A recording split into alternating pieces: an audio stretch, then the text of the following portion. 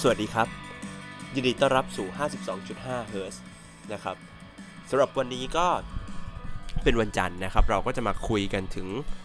เรื่องข่าว IT ประจำสัปดาห์นะครับ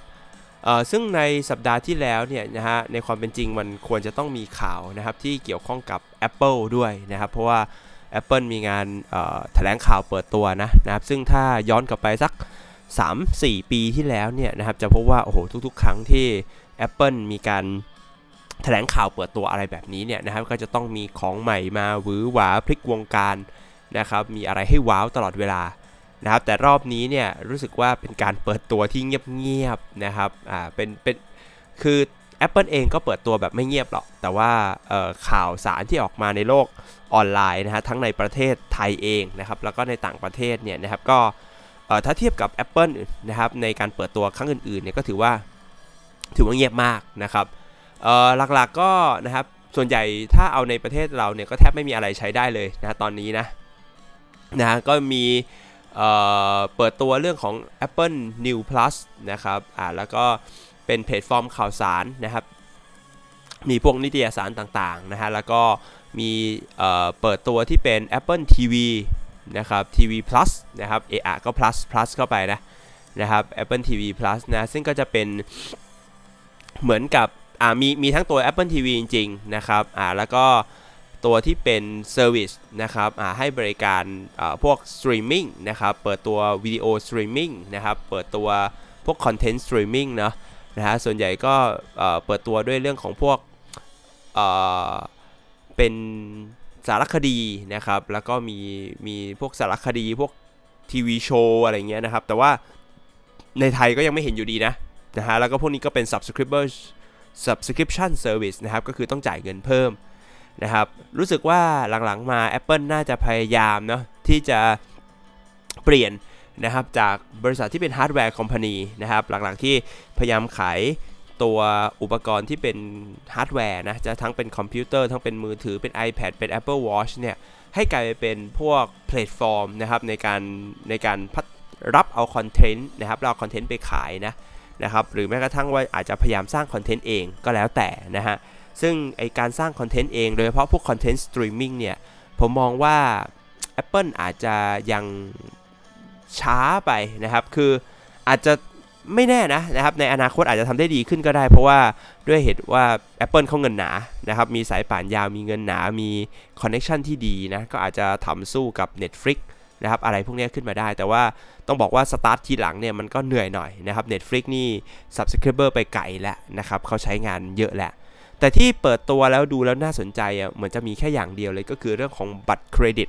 นะครับของ Apple เองนะครับชื่อว่า Apple Card นะ Apple Card นี่ก็เป็นเรียกว่าเป็นบัตรเครดิตนะฮะที่ตัว Apple เองเนี่ยก็เหมือนไปเอาความร่วมมือนะครับจาก Goldman Sachs นะครับแล้วก็ Mastercard นะมาออกบัตรเหมือนเป็นบัตรเครดิตของตัวเองนะครับตัวนี้เนี่ยนะครับตัว Apple เนี่ยนะครับจุดเด่นน่าจะอยู่ที่นะครับเรื่องของการไม่มีค่าธรรมเนียมอะไรเลยนะครับไม่มีค่าธรรมเนียมรายปีไม่มีค่าชาร์จนะครับในกรณีใช้ต่างประเทศอะไรเงี้ยนะครับแล้วก็มีแคชแบ็กด้วยนะครับแคชแบ็ก 2% นะครับเขาแต่ในข่าวเขาบอกว่าผ่านเรื่องเฉพาะนะครับที่เป็นแอป Daily Cash นะครับแต่ถ้าเกิดซื้อของ Apple เองเนี่ยนะครับก็จะได้เครดิตคืนเพิ่มขึ้นเป็น 3% นะครับอัตราดอกเบี้ยก็บอกว่าต่ำที่สุดอะไรเงี้ยนะครับตัว Apple ออกมาทั้งเป็น Virtual Card ทั้งเป็น Physical Card นะครับคือมีบัตรที่เป็นอยู่บน iPhone นะครับแล้วก็บัตรที่เป็นบัตรแข็งนะครับประมาณนั้นโดยที่อันนี้ก็เหมือนเดิมครับใช้ได้แต่ในสหรัฐอเมริกานะครับก็เลยยังไม่ได้สนใจมากแต่ว่าโอเคนะครับถ้าวันไหนเข้ามาใกล้ๆไทยเนี่ยนะครับมาไทยแล้วอย่างเงี้ยนะครับก็คงต้องไปผ่านเรื่องของสถาบันการเงินของประเทศไทยน่าจะต้องผ่านธปท.ธนาคารแห่งประเทศไทยก่อนนะครับถึงจะสามารถที่จะเอามากลายเป็นบัตรเครดิตที่ใช้งานได้จริงๆอันนี้ก็เป็นข่าวนะครับที่ควรจะใหญ่ของ Apple แต่ว่าดันนะครับไม่หวือหวาไม่ฮือฮาเลยนะครับที่เห็นฮือฮากันในโลกของโซเชียลมีเดียเนี่ยนะครับกลับเป็นในสัก 2-3 วัน 4-5 วันที่ผ่านมานี้นะครับนั่นก็คือโทรศัพท์มือถือของ คู่แข่งนะครับก็คือของหัวเว่ยครับหัวเว่ยเนี่ยเปิดตัวหัวเว่ยตัวหนึ่งนะฮะชื่อว่า P30 Pro ครับ P30 Pro เนี่ยนะครับผมคิดว่าถ้าใครอยู่ในไทม์ไลน์ของTwitter ของ Facebook เนี่ยนะครับน่าจะเริ่มเห็นนะครับผมว่าน่าจะต้องได้เห็นแหละคนเริ่มรีวิวกันแล้วนะเพราะว่ากล้องมัน Amazing มากนะครับคืออย่างอื่นเนี่ยไม่รู้แล้วฮะนะครับแทบไม่เห็นคนพูดเรื่องอื่นนะถึงเห็นพูดก็น้อยมากแล้วก็โดนเรื่องของฟีเจอร์กล้องเนี่ยมันกลบไปมิดเลยนะครับส่วนใหญ่แล้วเนี่ยที่เห็นเนี่ย P30 Pro จุดเด่นมันคืออะไรจุดเด่นคือกล้องที่ถ่ายในที่มืดได้แบบดีมากนะครับดีมากชนิดว่าคุณไม่ต้องใช้ขาตั้งกล้องคุณสามารถอยู่ในที่มืดนะครับยกกล้องขึ้นไปบนฟ้านะครับแล้วก็กดถ่ายนะครับแล้วก็สามารถเห็นดาวกับทางช้างเผือกได้เลยนะครับโดยที่ไม่ต้องไปถือมือนิ่งๆไม่ต้องใช้ขาตั้งกล้องด้วยนะซึ่งอันเนี้ยนะครับยังไม่รู้นะผมอ่านคร่าวๆเนี่ยเขาบอกว่ามันมีการดีไซน์ตัว architecture ของเลนส์ใหม่นะทำให้มันสามารถที่จะรับแสงเนี่ยนะครับเหมือนกับหลายๆทิศทางได้มากขึ้นทำให้มันสามารถเหมือนกับเราเปิดหน้ากล้องนานๆรวมถึงมันมีโหมดโปรนะให้เปิดหน้ากล้องนานๆนะครับได้ด้วยนะ10 วิ 15 วินะครับสามารถทำได้เหมือนกันนะถือว่าเป็นฟีเจอร์ที่คือใครเล่นเนี่ยนะครับก็จะเอามาลองเทสทั้งนั้นนะครับส่วนใหญ่ก็เทสกับโทรศัพท์มือถืออื่นๆนะเทียบกับโทรศัพท์มือถืออื่นๆนะครับเช่นเทียบกับอะไรล่ะนะฮะเทียบกับ iPhone นะฮะXS อย่างเงี้ยนะครับหรือเทียบกับตัว Galaxy นะครับ Samsung Galaxy S10 Plus อย่างเงี้ยนะครับซึ่งก็ผลออกมาเนี่ยนะครับแน่นอนนะหัวเว่ยชนะขาดครับเรื่องของการถ่ายในที่มืดนะซึ่งเบื้องหลังของการถ่ายในที่มืดเนี่ยมันคือ ISO ถ้าจำไม่ผิดนะผมจำเป๊ะๆไม่ได้แต่ ISO 400,000 กว่านะฮะซึ่งโหดร้ายมากนะแล้วก็เกณฑ์มันเรียกว่าก็ดูดีนะดูมันยังไม่ได้แย่นะฮะแต่ว่ายังไม่ได้เห็นของจริงนะถ้าได้เห็นของจริงเนี่ยจะน่าจะอยากลองดูอยากรู้เหมือนกันว่าตัวเกณฑ์เนี่ยนะครับมันจะเยอะหรือเปล่านะครับถ้า ISO ต้อง 400,000 นะอีกอันนึงนะที่หัวเว่ยชูขึ้นมาแล้วแบบคนก็เอามาเทสเยอะมากก็คือซูมนะซูม50 เท่าครับโอ้โหซูม50 เท่านี่กรี๊ดสลบนะฮะคือแต่ซูม50 เท่านี่ผมว่าใช้มือถ่ายนี่น่าจะลำบากนะคงต้องติดบนขาตั้งกล้องแล้วล่ะนะครับแต่ว่ามันซูมไปได้ไกลจริงครับซูมแบบเนี่ยซูมลิบเลยเห็นหน้าต่างของแบบคอนโดอีกฟากแม่น้ำอะไรอย่างเงี้ยนะครับที่คนเอามารีวิวกันนะซึ่งถือว่าโหดมากนะอันเนี้ยตอนนี้เปิดพรีออเดอร์นะครับอยู่นะครับซึ่งก็มีหลายเจ้าในบ้านเราเลยครับผมคิดว่าโมบายออเปอเรเตอร์ทุกเจ้านะ AS True D-Tag เนี่ยเอามาขายหมดนะครับเท่าที่เห็นเนี่ยพรีออเดอร์โซลเอาท์นะครับพวกโปรโมชั่นดีๆเนี่ยโซลเอาท์ไปหมดแล้วโหดมากนะครับก็น่าจะเป็นอะไรดีเป็นบรรทัดฐานอันหนึ่งนะของกล้องนะที่ต่อไปเนี่ยจริงๆผมรู้สึกว่าสิ่งนี้เป็นเรื่องที่ดีนะคือถ้าหัวเว่ยทำได้เนี่ย เจ้าอื่นๆเนี่ยคงต้องรู้สึกว่าเกมนี้มันต้องลงมาแข่งด้วยนะครับถ้าปล่อยให้หัวเว่ยชิงเกมตัวเนี้ยไปอันเดียวเนี่ยคือคนอื่นเนี่ยก็สู้ยากเลยนะครับในเรื่องของกล้องนะครับเรื่องของถ่ายในที่มืดนะฉะนั้นเนี่ยนะครับเดี๋ยวเจ้าอื่นก็ต้องหาเทคโนโลยีแบบนี้แหละนะครับมาทำไงก็ได้แหละให้สุดท้ายถ่ายในที่มืดได้เหมือนกันให้ซูม50 เท่าได้เหมือนกันผมคิดว่าโทรศัพท์มือถือเรือธงนะครับในรุ่นต่อไปนะครับของผมว่าของ Samsung ก่อนเลยต้องติดไอ้ฟีเจอร์พวกนี้มาแน่นะครับเรือธงนะครับแต่ว่าเรือธงของเขาเนี่ย S10 เพิ่งออกไงนะครับฉะนั้นนู่นแหละรอปีหน้าเลยนะครับหรือไม่ก็บางทีอาจจะเป็นรุ่นลองมาอาจจะมีก็ได้นะพวกกลุ่ม A นะครับในขณะที่ Apple นี่ผมว่าเขาอาจจะพยายามรอให้ดีนะครับอาจจะต้องรอนู่นเลยอีกสัก 2-3 รุ่นนะครับถึงคุณจะได้ความสามารถกล้องประมาณนี้นะแล้ว Apple ก็จะออกมาคุยว่าเราดีกว่าเพราะอะไรอย่างเงี้ยนะครับแต่ว่านั่นแหละนะครับถ้าตอนนี้เนี่ยนะครับเต็มไทม์ไลน์นะฮะทั้ง Twitter และ Facebook ก็คือเรื่องของ Huawei P30 Pro จริงๆก็กันน้ำนะมีเรื่องของกันน้ำมีเรื่องของการใช้งานนู่นนี่นั่นนะฮะตามปกตินะครับตามที่สมาร์ทโฟนพึงจะมีแหละนะแต่เอาเป็นว่าไม่มีใครพูดถึงมันนะพูดถึงกล้องอย่างเดียวกรบทุกอย่างไปหมดเลยนะครับโอเคนั่นเป็นหนึ่งในบรรทัดฐานนะที่ผมคิดว่าดีมากเลย ทีนี้ย้อนกลับไปอีกสัก5 วันนะสักประมาณ 4-5 วันนะครับ หัวเว่ยนะฮะนอกจากออกโทรศัพท์ที่เป็น P30 Pro นะครับที่ขายในประเทศไทยแล้วนะมีข่าวหนึ่งครับที่เป็นการเปิดตัวในต่างประเทศนะครับซึ่งก็เป็นการไปเขาเรียกไปพาร์ทเนอร์ชิพกับบริษัทแว่นนะครับชื่อว่า Gentle Monster นะครับที่ประเทศเกาหลีนะครับเพื่อที่จะไปออกแว่นที่เป็น Smart Glass นะครับแต่จริงๆผมว่าถ้าเราจะมองหา wearable device สักตัวหนึ่งในร่างกายเราเนี่ยนะครับนอกจากนาฬิกาแล้วเนี่ยผมก็ยังคิดอย่างอื่นไม่ออกนะไอ้พวก wristband เนี่ยผมว่ามันแทนได้ด้วยนาฬิกามันจบไปเลยนะครับจะเป็น wristband จะเป็นนาฬิกาก็ได้นะครับแล้วก็น้อยมากนะที่คนจะใส่ wristband ข้างหนึ่งนาฬิกาข้างหนึ่งแล้วผมก็ไม่ทำนะครับด้วยเหตุผลว่ามันมี2อันนะครับมีอันเดียวก็พอแล้วเกะกะอันเดียวก็พอแล้วเลือกสักอันนึงนะครับแล้วก็ฟังก์ชันของ wristband เนี่ยนะครับสามารถไปอยู่ในนาฬิกาได้เกือบหมดฉะนั้นเนี่ยผมมองว่าถ้าจะมี wearable device อะไรอีกสักชิ้นหนึ่งเนี่ยนะครับแล้วใช้ได้ทุกเพศทุกวัยเนี่ยนะครับมันก็คือแว่นตานี่แหละครับแต่ก่อน Google Glass เนี่ยนะครับพยายามทำแหละแต่ว่าบังเอิญว่าไอ้ Google Glass เนี่ยมีกล้องนะครับติดอยู่ที่แว่นตาด้วยก็มีปัญหาเรื่องของการละเมิดความเป็นส่วนตัวนะครับเรื่องของ privacy ต่างๆจนสุดท้ายเนี่ย Google ก็ล้มโปรเจกต์นี้ไปก็ไม่รู้ไปยังไงต่อนะครับก็หายไปเลยนะครับแต่คราวนี้หัวเว่ยออกมาเป็น product นะครับออกมาขายนะครับก็แปลว่ามันเป็นนิมิตหมายที่ดีเหมือนกันนะครับมองว่าเป็นนิมิตหมายที่ดีเป็นแนวทางที่ดีนะครับก็โดยที่ตอนนี้เนี่ยวิธีการของเขาก็คือว่าตัวแว่นอันเนี้ยนะครับแว่นอันนี้เนี่ยนะครับก็จะมาทำหน้าที่แทนหูฟังครับนะฮะหัวเว่ย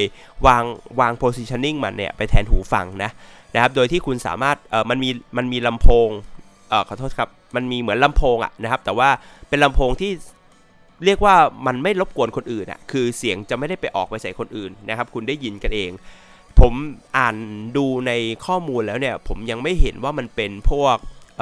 เป็น bone deduction คือมันจะมีลำโพงประเภทหนึ่งประเภทที่ต้องไปเหนี่ยวนำไอ้กระดูกในหูเราแล้วก็ให้เราได้ยินเสียงนะครับแต่อันนี้เขาไม่ได้บอกไว้ว่าเป็นแบบนั้นบอกว่าเป็นลำโพงแต่ไม่รบกวนคนนอกอันนี้ก็งงอยู่เหมือนกันว่าproduct จริงๆจะออกมาเป็นยังไงนะฮะ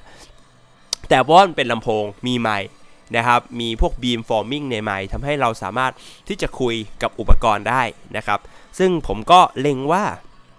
ไอการคุยกับอุปกรณ์เนี่ยนะครับเป็นหนึ่งในอนาคตของอินเทอร์เฟซของ user interface ที่จะเกิดขึ้นเลยนะครับเพราะว่าคนคงเบื่อการกดการจับการแตะละนะครับการคุยกับอุปกรณ์ได้นะครับสั่งให้อุปกรณ์ทำงานได้เนี่ยน่าจะเป็นตัวเลือกใหม่ๆนะครับของการส่งคำสั่งไปยังอุปกรณ์เลยนะครับตัวแว่นเนี่ยนะครับก็จะมีเนี่ยแหละฮะเน้นไปที่ไมค์ไปที่ไมโครโฟนไปที่ตัวหูฟังนะครับแล้วก็อ่านนะยังไม่เจอว่ามีภาพแสดงบนแว่นด้วยนะครับก็แสดงว่ายังไม่มีภาพแสดงบนแว่นนะคือถ้ามีก็ดีนะครับแต่ผมว่ามันก็เป็นนิมิตหมายที่ดีนะครับเป็นสเต็ปที่เราต้องก้าวไปนะครับไอการที่จะสเต็ปก้าวไปทีเดียวปุ๊บเราโอ้โหมีทุกอย่างเลยนะครับมันคงยากนะแต่ว่าค่อยๆมีไปเนี่ยให้คนคุ้นชินไปเรื่อยๆแล้วอัปเกรดทีละอย่าง2อย่างเนี่ยนะครับน่าจะดีกว่านะครับฉะนั้นตอนนี้ไอแว่นตานะครับของหัวเว่ยเนี่ยนะครับที่บอกว่าเป็น Smart Glass เนี่ยนะครับก็คงทำได้แค่ทำเรื่องของ Google Voice Assistant นะครับซึ่งจริงๆแล้วไอ้ Google Voice Assistant เนี่ยมันก็เก่งมากแล้วนะตอนนี้นะครับแล้วก็เป็นหูฟังเป็นลำโพงให้เรานะครับเท่านั้นเองไม่มีกล้องติดอยู่นะครับเพราะว่าเดี๋ยวจะมีปัญหาเรื่องของ privacy นะครับถ้าจะเอาเรื่องของหัวเว่ยอีกจริงก็มีอีกนะครับไปอ่านข่าวดูจากหลายๆสำนักเลยนะครับแต่ว่าเป็นข่าวที่ไม่ค่อยดีเท่าไหร่นะครับคงเป็นพาร์ทนะครับของหัวเว่ยที่อยู่ในด้านเทเลคอมเพราะว่าใน Cyber Security นะครับหน่วยงานที่ดูแลเรื่องของ Cyber Security ใน EU เนี่ยนะครับเขาก็ออกมาบอกว่าหัวเว่ยเนี่ยไม่สีเขียวนะครับแปลว่าเวลามีช่องโหว่นะครับมี request ให้ต้องการแพทช์อะไรเนี่ยนะครับหัวเว่ยไม่ค่อยทำนะคือทำแต่ทำช้านะครับก็เลยมีปัญหาเรื่องของ security นะครับก็ยังเป็นอะไรที่เป็น concern อยู่นะครับอเมริกานี่ก็แบนไปรอบหนึ่งแล้วนะครับของหัวเว่ยนะฮะนี่ยุโรปก็ล่ำว่าเฮ้ยดูยูมีปัญหานะครับก็ เป็นนิมิตหมายที่ไม่ค่อยดีเท่าไหร่นะแต่ว่าอันนั้นก็เป็นฝั่งของเทเลคอมนะครับของหัวเว่ยแต่ว่าฝั่งคอน sumer นี่ดูดีนะครับดูดีแต่ว่าฝั่งคอน sumer ก็นั่นแหละครับมันไม่ได้ทำกำไรหวือหวามากมายนะครับเหมือนฝั่งเทเลคอมสักเท่าไหร่นักนะครับอันถัดไปนะครับเป็นข่าวเรื่องของเอา Xiaomi แล้วกัน Xiaomi เนี่ยเป็นหนึ่งในแบรนด์ที่เข้ามายึดชีวิตผมไปแล้วนะคือตอนนี้นี่เรียกว่าใช้เกือบทุกอย่างเป็น Xiaomi หมดเลยนาฬิกาเป็น Xiaomi ตาช่างเป็น Xiaomi ที่ชาร์จเป็น Xiaomi อะไรก็ Xiaomi เกือบหมดนะฮะไอ้ Xiaomi เนี่ยนะครับออก Quick Charge แบบใหม่ครับชื่อXiaomi เรียกมันว่า100 วัตต์ Quick Charge ครับซึ่งมันโหดมากนะฮะ100 วัตต์ Quick Charge เนี่ยปกติการชาร์จธรรมดาเนี่ยนะครับถ้าเกิดเราชาร์จด้วยตัวหัวชาร์จทั่วๆไปนะครับที่เป็นประเภทสัก2 แอมป์อะไรอย่างเงี้ยนะครับมันก็จะส่วนใหญ่ไฟมันก็จะออกอยู่ที่ประมาณสัก10 วัตต์นะครับสัก10 วัตต์นะครับหรือถ้าเกิดใช้ Quick Charge นะครับอย่างเช่นตัว Galaxy S10 อย่างเงี้ยนะครับGalaxy S10 เนี่ย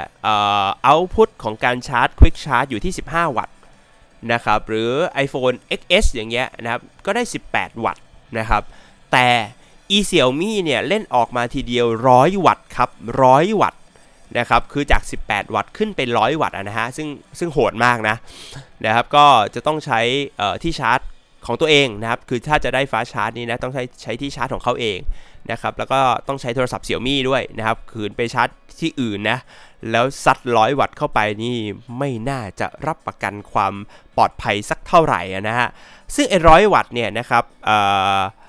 ยังเป็นโปรโตไทป์อยู่นะครับยังเป็นโปรโตไทป์อยู่นะก็คือยังไม่ได้ออกมาขายนะแต่ว่าเขามาประกาศแล้วว่าเฮ้ยเรามีแน่นะครับแล้วก็เอามาโชว์ว่าทำได้นะครับ100 วัตต์เนี่ยจะทำให้ชาร์จนะครับโทรศัพท์ Xiaomi เนี่ยที่แบตเตอรี่ 4,000 มิลลิแอมป์เฮิรตซ์นะครับแบตเตอรี่ 4,000 มิลลิแอมป์เฮิรตซ์นะก็อยู่สามารถชาร์จจากศูนย์คือหมดเลยจนถึงเต็ม 100% เนี่ยใน17 นาทีเท่านั้นเอง17 นาทีเท่านั้นเองนะถือว่าเป็นหนึ่งในนิมิตหมายที่ดีเหมือนกันนะครับ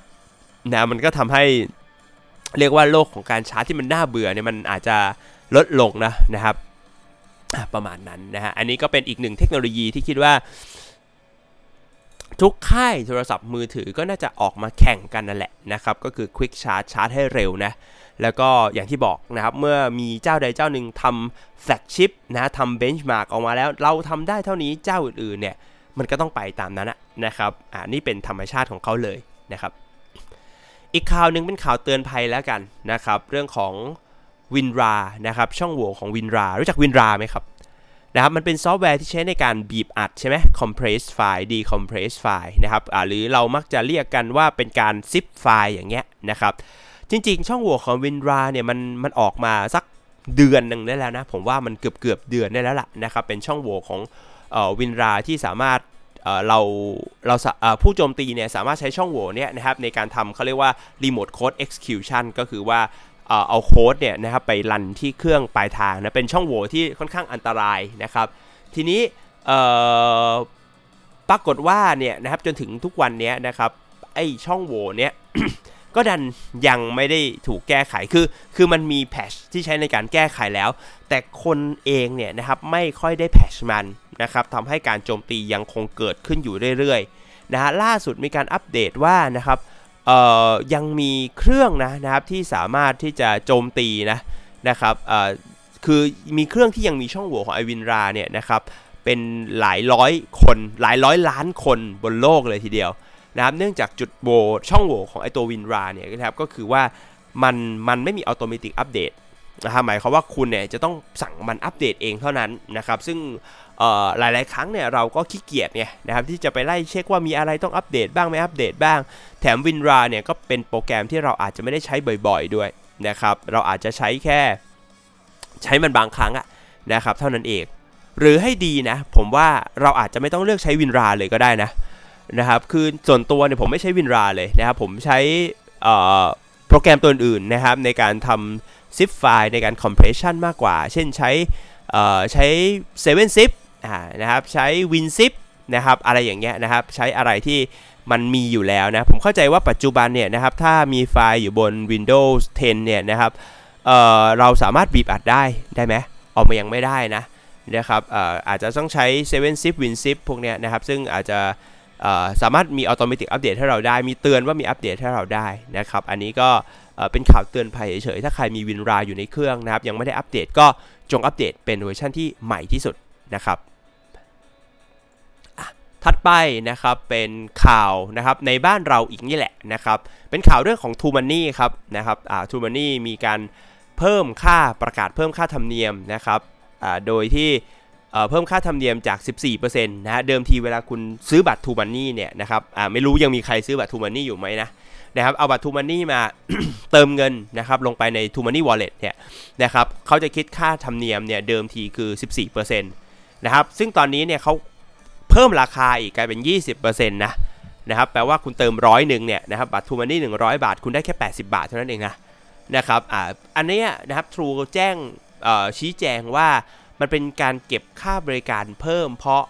ป้องกันความเสี่ยงตามนโยบายนะครับของบริษัท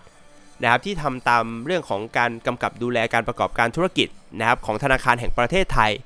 นะครับแล้วก็พระราชบัญญัติป้องกันและปราบปรามการฟอกเงินนะครับประมาณนั้นนะก็เลยคิดค่าธรรมเนียมเพิ่มขึ้นแต่เฉพาะการเอา True Money ไปเติมนะถ้าคุณเติมเข้า True Money Wallet ผ่านทางอื่นเนี่ยนะครับก็ไม่ได้เสียค่าธรรมเนียมนะครับเสียไหมนะครับเหมือนล่าสุดไม่เสียค่าธรรมเนียมนะครับแต่ว่าถ้าเกิด True Money เนี่ยที่อยากจะเอามาเล่าเนี่ยด้วยเหตุผลว่าจะเล่าให้ฟังว่าจริงๆ True Money เนี่ยนะครับเป็นหนึ่งในช่องทางที่ใช้ ใช้เรียกว่าใช้ทำอะไรไม่ดีในโลกนะครับในโลกออนไลน์อยู่เหมือนกันนะเหตุผลเพราะว่าไอ้ True Money เนี่ยมันเป็น เงินประเภทที่anonymous มากนะครับว่าใครเป็นคนซื้อมานะครับคือการที่อยากได้ True Money สักอันหนึ่งเนี่ยมันง่ายนิดเดียวเลยคุณเดินไปที่เซเว่นบอกซื้อ True Money ราคาเท่าไหร่ก็ว่ากันไปนะครับทีนี้ไอ้การซื้อ True Money เนี่ยนะครับมันไม่ identify ตัวคนนะว่าใครเป็นคนซื้อ True Money อันนี้นะมันทำได้แค่ว่า True Money Wallet เนี่ยนะครับต้องพยายามทำ KYC คือ Know Your Customer คือให้ลูกค้ามาลงทะเบียนว่าใครเป็นเจ้าของ True Money Wallet พวกนั้นบ้างนะครับซึ่งมันก็เป็นปลายทางเป็นปลายทางนะฮะฉะนั้นเนี่ยนะครับพวก True Money เนี่ยก็เลยมักจะถูกเอาไปใช้ในเรื่องของการซื้ออะไรที่มันไม่ดีนะครับเอาไว้หลอกลวงกันนะฮะหลอกเอาเงินอย่างเงี้ยนะครับซื้ออะไรที่มันแบบดูหมิ่นเหม่ผิดกฎหมายอะไรเงี้ยนะครับพวกนี้ก็จะใช้ True Money กันนะเป็นหนึ่งในเรียกว่าเงินอิสระอันหนึ่งนะที่ควบคุมยากนะก็พอจะเข้าใจอยู่นะครับว่าอาจจะต้องมีไม่แน่ใจนะกฎหมายอาจจะมีการบอกว่า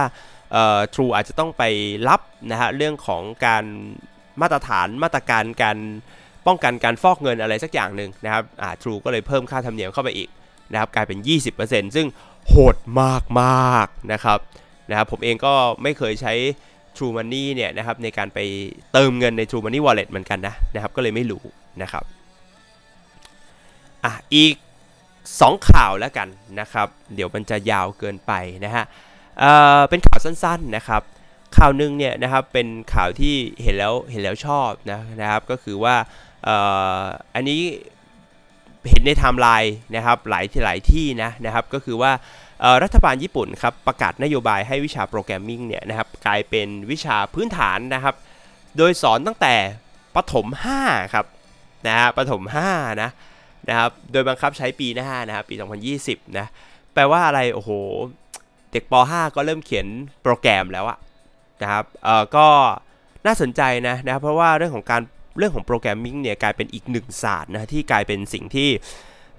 สำคัญในโลกไปแล้วนะครับคือต้องยอมรับว่าโลกปัจจุบันเนี่ยมันโดนครอบงำด้วยพวกIT นะครับด้วย Information Technology แน่นอนอยู่แล้วนะครับขนาดผมเองนะที่จริงๆแล้วก็หนีงานสายโปรแกรมมิ่งเนี่ยนะครับมาทำด้านอื่นๆนะมาทำด้าน Network ทำด้าน System ทำ Infrastructure เนี่ยสุดท้ายก็หนีไม่พ้นก็คือต้องกลับไปโปรแกรมอยู่ดีนะครับโดยหลักๆแล้วเนี่ยเรื่องของการเขียนโปรแกรมเนี่ยนะครับผมว่ามันเป็นเรื่องของแนวคิดมากกว่านะครับมากกว่าเรื่องของภาษานะครับก็คือว่าเราอาจจะไม่ต้องสนใจหรอกว่าภาษาจะต้องไปยึดติดกับ Java ไปยึดติดกับ C ไปยึดติดกับRuby Python อะไรอย่างเงี้ยนะครับไม่จำเป็นนะเพียงแต่ว่าเฮ้ยเราเข้าใจลักษณะแนวคิดของคอมพิวเตอร์เรารู้ว่าวิธีการคิดเนี่ยเป็นประมาณนี้นะครับเราสามารถไปสั่งได้นะครับมีคอมโพเนนต์หรือองค์ประกอบอะไรบ้างอะไรอย่างเงี้ยนะครับ หลักๆเนี่ยดูแล้วเขาก็สอนง่ายๆนะครับก็คือสอนเรื่องของการแบบให้วาดรูปทรงบนหน้าจอจริงๆไอ้วาดรูปทรงบนหน้าจอเนี่ยผมจะบอกว่าตอนผมเรียนนะมันมีวิชาอันหนึ่งนะเหมือนถ้าจำไม่ผิดไม่แน่ใจว่าเป็น data structure หรือไงนี่แหละนะครับต้องวาดรูปทรงบนหน้าจอนี่ยากมากนะแต่ตอนนั้นมันใช้ C ไงนะครับเดี๋ยวนี้มันน่าจะมีเครื่องไม้เครื่องมือที่สะดวกขึ้นนะหรือเขียนคำสั่งนะครับให้หลอดไฟติดกระพริบอะไรอย่างเงี้ยนะครับพวกนี้ก็เป็นอะไรที่เขาจะสอนเด็กตั้งแต่เล็กนะครับซึ่งก็ทำให้ตรรกะนะครับของโปรแกรมมิ่งเนี่ยน่าจะติดตัวนะครับต่อให้คุณไม่โปรแกรมมิ่งนะครับไม่ใช่เป็นโปรแกรมเมอร์ไม่ต้องไปโค้ดเนี่ยแต่การเข้าใจนะครับเรื่องของการโปรแกรมเนี่ยทำให้คุณคุยกับ